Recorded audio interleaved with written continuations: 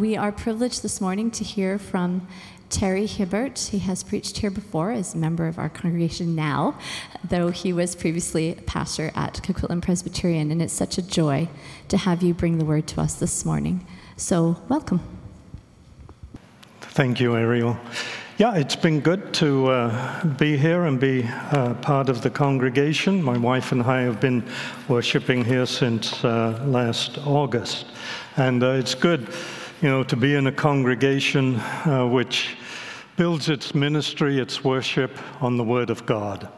And that is something that Paul gets into because there were detractors in that Galatian congregation. So that's the issue. Something that's a little complicated when you get in the second half of it. But I'm going to divide this into two parts, verses 8 to 20, where Paul expresses his concern for the congregation because of false teachers that have entered into it. And then verses 21 to 31, where he really gets into the old covenant, the difference between the old and the new covenant, and how the new will supersede the old covenant. And it's the second section that I'd like to spend most of my time on this morning. And because that section, he's dealing with those who are coming in and spreading a false gospel. It's a concern.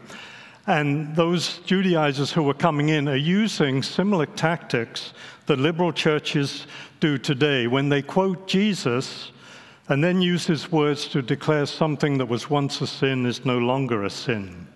But briefly, we'll look at the first section, and I want to read that, and it'll be on the screen for you, Galatians 4, 8 to 20, from the New Living Translation.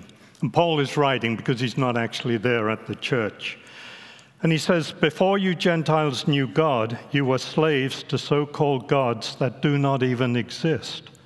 So now that you know God, or should I say, now that God knows you, why do you want to go back again and become slaves once more to the weak and useless principles of this world? You're trying to earn favor with God by observing certain days or months or seasons or years. I fear for you. Perhaps all my hard work with you was for nothing. Dear brothers and sisters, I plead with you. I plead with you to live as I do in the freedom from these things, for I've become like you Gentiles, free from those laws. You did not mistreat me when I first preached to you. Surely you remember that I was sick when I first brought you the good news. But even though my condition tempted you to reject me, you did not despise me or turn me away. No, you took me in and cared for me as though I were an angel from God, or even Christ Jesus himself. Where is that joyful and grateful spirit that you felt then? I am sure you would have taken out your own eyes and given them to me if it were possible. Have I now become your enemy because I am telling you the truth? Those false teachers are so eager to win your favor, but their intentions are not good. They are trying to shut you off from me so that you will pay attention only to them. If someone is eager to do good things for you, that's all right, but let them do it all the time, not just when I'm with you. Oh, my dear children, I feel as if I'm going through labor pains for you again, and they will continue until Christ is fully developed in your lives. I wish I were with you right now so I could change my tone, but at this distance, I do not know how else to help you." Now, in this section, Paul is pleading with the Galatians on the basis of a personal relationship that he had with the congregation when he first started it. And indeed, the majority who made up that congregation were Gentiles. This was in Galatia, Asia Minor. It wasn't in Israel. It was beyond their borders. And so along come some Jewish Christians, probably from the Church of Jerusalem, teaching that believing in Jesus simply was not enough, that they had to abide by various rules and traditions of the Mosaic law. And you've heard this before by the previous chapters, things like getting circumcised and so on. And they had to do these things in order to be fully Christian. And the Apostle Paul is appalled by this kind of teaching because it's bringing doubt into the minds of those whom he had helped lead to the Lord in the first place. And now they were wondering, are we really Christians or not? And he says in verse 11, I fear for you. Perhaps all my hard work with you was for nothing. And then in verse 12, he pleads with them to live as he does in the freedom of Christ, and not to give up that freedom by returning to the Pharisaic laws of the Old Testament. And remember, it was Jesus who said, Matthew 5:17, I have not come to destroy the law, but to fulfill it. And Paul thought the Galatians were indeed born again, but now he worries it may have been a case of false labor. And he says in verse 10, you are trying to earn favor with God by observing certain days and months and seasons and years. In other words, by following the Jewish religious festivals. But he's saying now you do not have to earn favor with God because Jesus has paid the price of your sins. And what the Galatians were now being taught was that just following God and being a genuine disciple of Christ was more one's duty than accepting the free grace that God had given them through his Son. And we often still see that today amongst people. Thinking that, well, if I go to church a couple of times a year, Christmas, Easter, maybe a couple of other times, that they'll be fine with God. And I suppose the one good thing about that is they might on occasions pick up on the true meaning of the gospel. But to do that, just to keep in God's good books, won't cut it come Judgment Day. And Paul won't let this go. He's like a bulldog that's got a hold of your ankle and just clings to it. He won't let go of it. And he continues in verse 15, where is that joyful and grateful spirit you felt then? When Paul first started preaching the gospel in Galatia. And when he first arrived there, he says back in verse 12, you did not mistreat me when I first preached to you. And he mentions in the next couple of verses that he had an ailment. Now, the Bible doesn't say specifically what that ailment was, but there is a couple of thoughts. There's some evidence that this ailment caused a disfigurement in his body. Or possibly it was an eye problem because of his reference to the Galatians possibly giving their eyes to him in verse 15.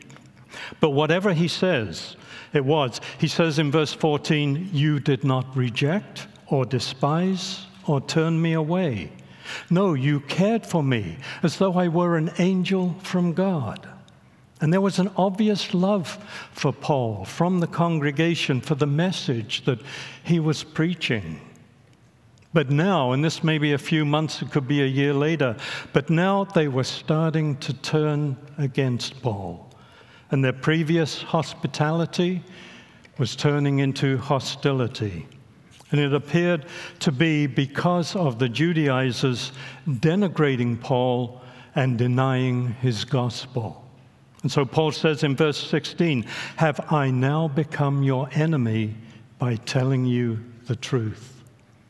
And to pull this up today, just briefly, like Paul, pastors who are faithful to God's work and God's ministry at times will tell people some things that they really don't want to hear. Maybe it doesn't fit the cultural context in which we now live.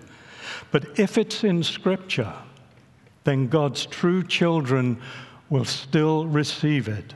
And we should know that if our loving Heavenly Father tells us something that we prefer not to hear, because of the social climate in which we live, it must still be for our own good. And Jesus affirmed this very simply. You probably know the verse, John 14:15. If you love me, you will what? Anybody remember? You will obey my commandments, yes. So this is the issue throughout Paul's letter to the Galatians and his reason for writing to them, the false teaching that was now going on in that congregation. So then we come to verses 21 to 31. And Paul seeks to explain to his listeners how the actual teaching of the Old Covenant that they were now receiving was distorted, and it was leading them astray. And I know some commentators have said this is a difficult portion of the letter to the Galatians for us to immediately understand. But let's look at this, and let's first read those verses 21 to 31. And I've entitled this Abraham's Two Children. So Paul continues writing, "Tell me, you who want to live under the law, do you know what the law actually says? The scriptures say that Abraham had two sons, one from his slave woman and one from his freeborn wife. The son of the slave woman was born in human attempt to bring about the fulfillment of God's promise. But the son of the freeborn wife was born as God's own fulfillment of his promise." That's a major distinction, and it's one that Paul builds his arguments upon. Verse 24, "These two women serve as an illustration of God's two covenants. The first woman, Hagar, represents Mount Sinai, where people received the law that enslaved them. And now Jerusalem is just like Mount Sinai in Arabia, because she and her children live in slavery to the law. But the other woman, Sarah, represents the heavenly Jerusalem. She is the free woman, and she is our mother." That's an important point, too. And then he quotes Isaiah 54:1, referring to Sarah. "Rejoice, O childless woman, you who have never given birth. Break into a joyful shout, you who have never been in labor. For the desolate woman now has more children than the woman who lives with her husband." And then he concludes, "And you, dear brothers and sisters, are children of the promise, just like Isaac. But you are now being persecuted by those who want you to keep the law, just as Ishmael, the child born by human effort, persecuted Isaac, the child born by the power of the Spirit." But what do the scriptures say about that? "Get rid of the slave and her son, for the son of the slave woman will not share the inheritance with the free woman's son. So, dear brothers and sisters, we are not children of the slave woman, we are children of the free woman."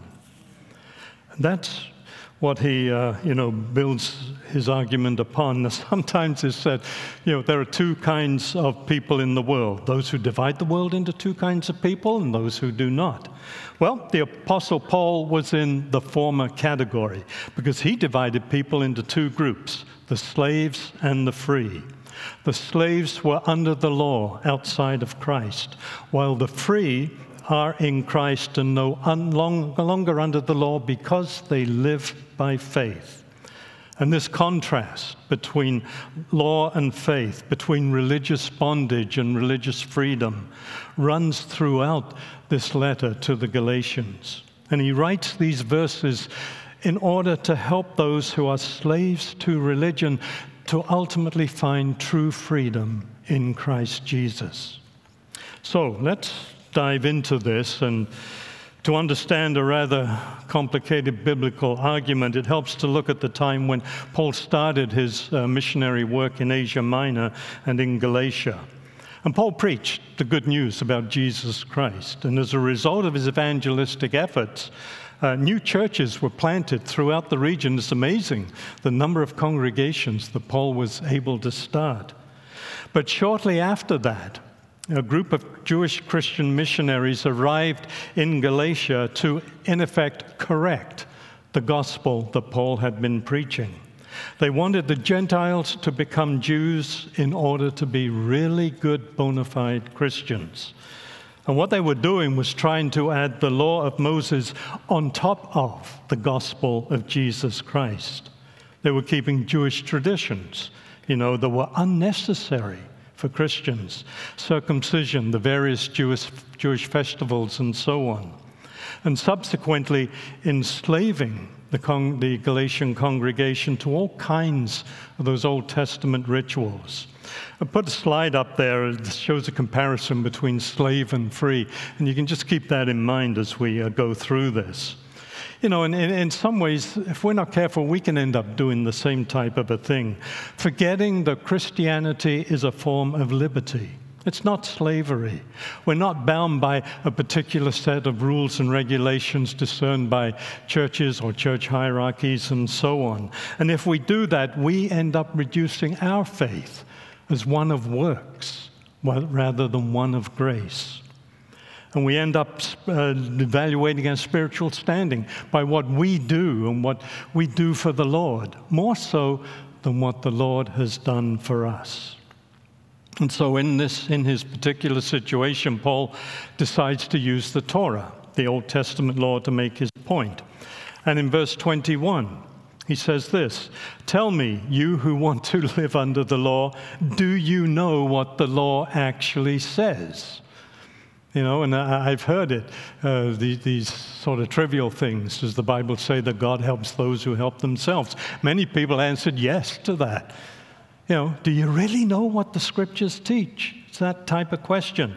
And so Paul takes an example from the book of Genesis, way before Moses received the law, and the example of Abraham and the birth of his 2 sons. And you see, before he could help them understand the gospel of free grace, what he wanted to do was correct their interpretation of Abraham and what they were being taught about him. So he presents his argument in 3 ways, 3 stages: the historical, the allegorical, and the personal. And we'll take a brief look at each of these. First of all, the historical background. Paul recounts that Abraham had 2 sons, Ishmael and Isaac, one by a slave woman, one by a free woman, and that the son of the slave woman, Hagar, was born of the flesh, while the son of the free woman, Sarah, was born through promise. And the story of the births of both Abraham's sons, you can read that in Genesis chapter 16 through 18. But the chapter before that, chapter 15, God promises Abraham that he will indeed have a son who will inherit everything that God has in store for Abraham and his legacy. But then in Genesis 16, Sarah, Abraham's wife, she's getting old and getting beyond the childbearing age, and she's feeling the Lord has forgotten about her and about her husband. And if that happens, then her husband's going to be left without any sons to carry on his legacy. So what does she do?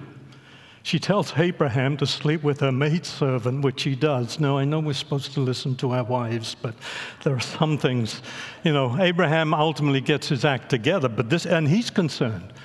He's thinking, well, maybe the Lord has forgotten. And we know, Lord doesn't forget promises that he makes, but that's where Abraham was. And subsequently, Ishmael, his first son, was born. And being the firstborn, typically in that culture, he was the heir apparent to the family fortune and legacy.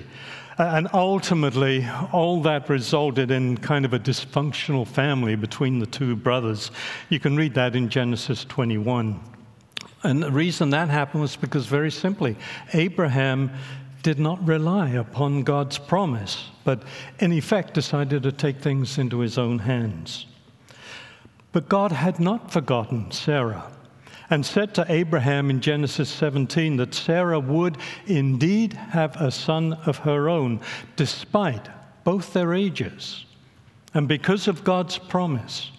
And against all human expectation, Sarah conceived at the age of 90 and gave birth to a son named Isaac. And that is why Paul calls Isaac the son of a promise. Now, a little more background here, because in those days, there was a difference between the 2 sons, legally speaking. The boys had the same father, but they had a different mother. And from their perspective, respective mothers, the boys inherited 2 different legal standings. Ishmael's mother was a slave. Therefore, Ishmael was also a slave. Isaac, on the other hand, was born free. He was the heir of a free woman, Sarah. Sarah was not a slave. She was free. It's one of the crucial differences that Paul wants them to understand here. But there's another difference, too, between the half-brothers. Ishmael, Paul says, was born according to the flesh. In other words, Ishmael was procreated in the ordinary human way, as I assume all of us have been. However, Paul is saying that Isaac was not born according to the flesh. What's he mean? Well, he's not saying that Isaac wasn't born in the normal human way, but that the circumstances surrounding his conception were completely extraordinary. He was born of a promise by God himself when Abraham was 100 years old and Sarah was 90. You know, as much as Jesus was born of a promise to Mary, it's the same kind of thing here. And Paul says in verse 29 that Isaac was also born of the Holy Spirit. It's interesting, you don't hear a whole lot about the Holy Spirit in the Old Testament, but this is one of the times where he is mentioned. And so Isaac's birth, like Jesus' birth, was the result of God's supernatural intervention. And whereas Isaac was a gift from God, Ishmael was the result of Abraham and Sarah, mom and dad, trying to do things their own way instead of waiting upon the Lord and accepting the promise that they were given. As one commentator has put it, one son was born by proxy, another by promise. One came by works, the other by faith. One was a slave, one was free. And so we can put that analogy up there for you. Ishmael and Isaac represent two different entirely approaches to religion. And there we have it, law against grace, flesh against spirit, and self-reliance against divine dependence. And this actually goes back to Paul's argument in Galatians 3, that true descent from Abraham is not simply physical, but rather it is spiritual. That Abraham's true children are not those with an impeccable Jewish genealogy, but those who believe as Abraham believed and obey God as Abraham obeyed God. And he did. You might remember the latest story where he offered Isaac up as a sacrifice, and he was about to plunge the dagger, and the Lord intervened. He was willing to obey and trust the Lord. And Paul's point here being that no one can claim to belong to Abraham unless we now belong to Christ. So that's his historical point of view. The second part of his argument is allegorical or illustrative. And Paul then says in verse 24, and this is where it gets a little bit complicated, that the lives of Hagar and Sarah can be interpreted allegorically as two covenants. Hagar is from Mount Sinai, bearing children of slavery, and she corresponds to the present earthly Jerusalem, the city of Jerusalem, while Sarah bears children who are free, and she corresponds to the Jerusalem above. Two covenants portrayed by these two women and their offspring. You know, the covenant of works, the covenant of grace, which in turn, Paul says, correspond to the two cities, the present earthly city of Jerusalem and the heavenly city of Jerusalem. Now, we have a picture of the heavenly city of Jerusalem from the book of Revelation, a couple of scriptures there. Revelation 3:12, the risen Christ references the new Jerusalem, which comes down out of heaven from God. And then John, Revelation 21, verse 2 says, I saw the holy city, New Jerusalem, coming down out of heaven from God, prepared as a bride adorned for her husband. And in effect, the bride of Christ is the church. It's all believers in Christ. And so when he mentions the Jerusalem from above, he is now representing everyone beyond the old covenant, outside of the confines of the nation of Israel, to the Gentile world. We are all Christians. If so, we belong to the New Jerusalem. And we are now bound by a new covenant, ushered in by Jesus' death and resurrection. And our citizenship is no longer bondage, It is freedom. Now, in the Galatian congregation, the Judaizers who had come in prided themselves as true sons of Abraham. And actually, Paul admitted they were children of Abraham biologically, but he was saying they were spiritually illegitimate. And in effect, because of their false teaching about the gospel, they were more like the sons of Hagar than the sons of Sarah. And Paul was arguing that it wasn't enough for them to claim Abraham as their father. The crucial question, Paul says, is who is one's mother? If it is Hagar, we are like Ishmael. If it is Sarah, we are like Isaac. And we need to remember that under New Testament times, Jesus came to pay the price of our sins, not just the sins of the Jew. Yes, he was the Messiah. They were looking for the Messiah to come. But Jesus was to pay the price of people of all languages, all nations, all tribes, you name it. And so they had to break out of that old covenant mentality. And that's what Paul was doing on his various missionary trips, starting churches, reaching out to people with the gospel of grace and mercy. And Jesus came to fulfill the old covenant so that the gospel would indeed break the bounds of the old covenant given to the Jews and go to Gentiles all over the world. I mentioned Matthew 5:17. It's worth remembering. Jesus said, "Do not think that I came to destroy the law and the prophets. I did not come to destroy, but to fulfill." And being fulfilled, we are no longer under the law, but under grace. And that's what Paul wanted to get into these people's thoughts. Anyone who receives Jesus as Savior and Lord is a son or daughter of Sarah and a true child of Abraham. That's what he's getting at. And then the last point, he makes a personal application here.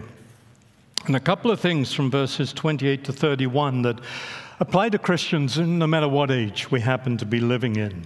In verse 28, Paul reaffirms that now, like Isaac, we are children of promise. We are. And it's interesting that the very first thing he mentions after that talks about our life, as the children of God. New life as Abraham's children. And as a result of that, guess what? Verse 29, we are going to experience persecution. And he puts it this way, but just as at that time, Abraham's time, he who was born according to the flesh, Ishmael, persecuted him, Isaac, who was born according to the Spirit, so it is also now. And often the persecution that we experience today, it's not totally by the world, by strangers, or by society around us. A lot of the times it is. But it's unfortunately also by other religious people, the nominal church. And think about Jesus for a moment. He was bitterly opposed, rejected, mocked, condemned. By whom? His own people, the Jews, and especially by the religious leaders of his time, the Pharisees, many of whom were pastors of the local congregations, as well as being in the church system of government that they had back then. And this is what Paul was experiencing in this young fledgling congregation. And I say this to you, it is something we still experience today. As it was then, so it is now. And especially within the liberal church, which has denied the virgin birth of Christ, and in some quarters even denied the resurrection of Christ, and yet still claim to be Christians. And in the case of my former denomination, now redefining marriage as between any two individuals, regardless of gender, completely against the Word of God. And actually the spread of liberalism started back, or really started getting underway in the 1800s by the German theologians, people like Friedrich Schleiermacher. And even before that, you can go all the way back to Erasmus, and you can see the groundwork being laid to what we have now experienced in the following centuries. And of course, back in the 1800s, it didn't take long. It swept through Europe, Great Britain.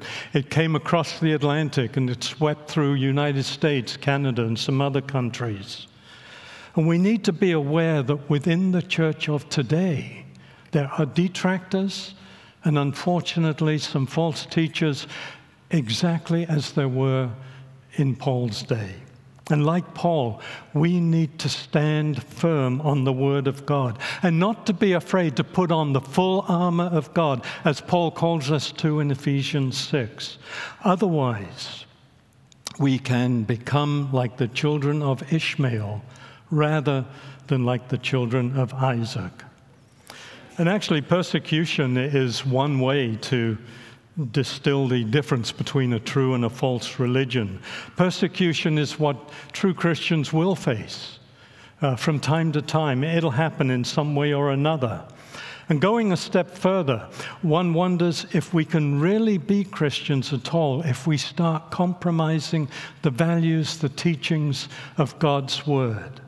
And it's interesting, as I was looking this up, here's a quote from Martin Luther.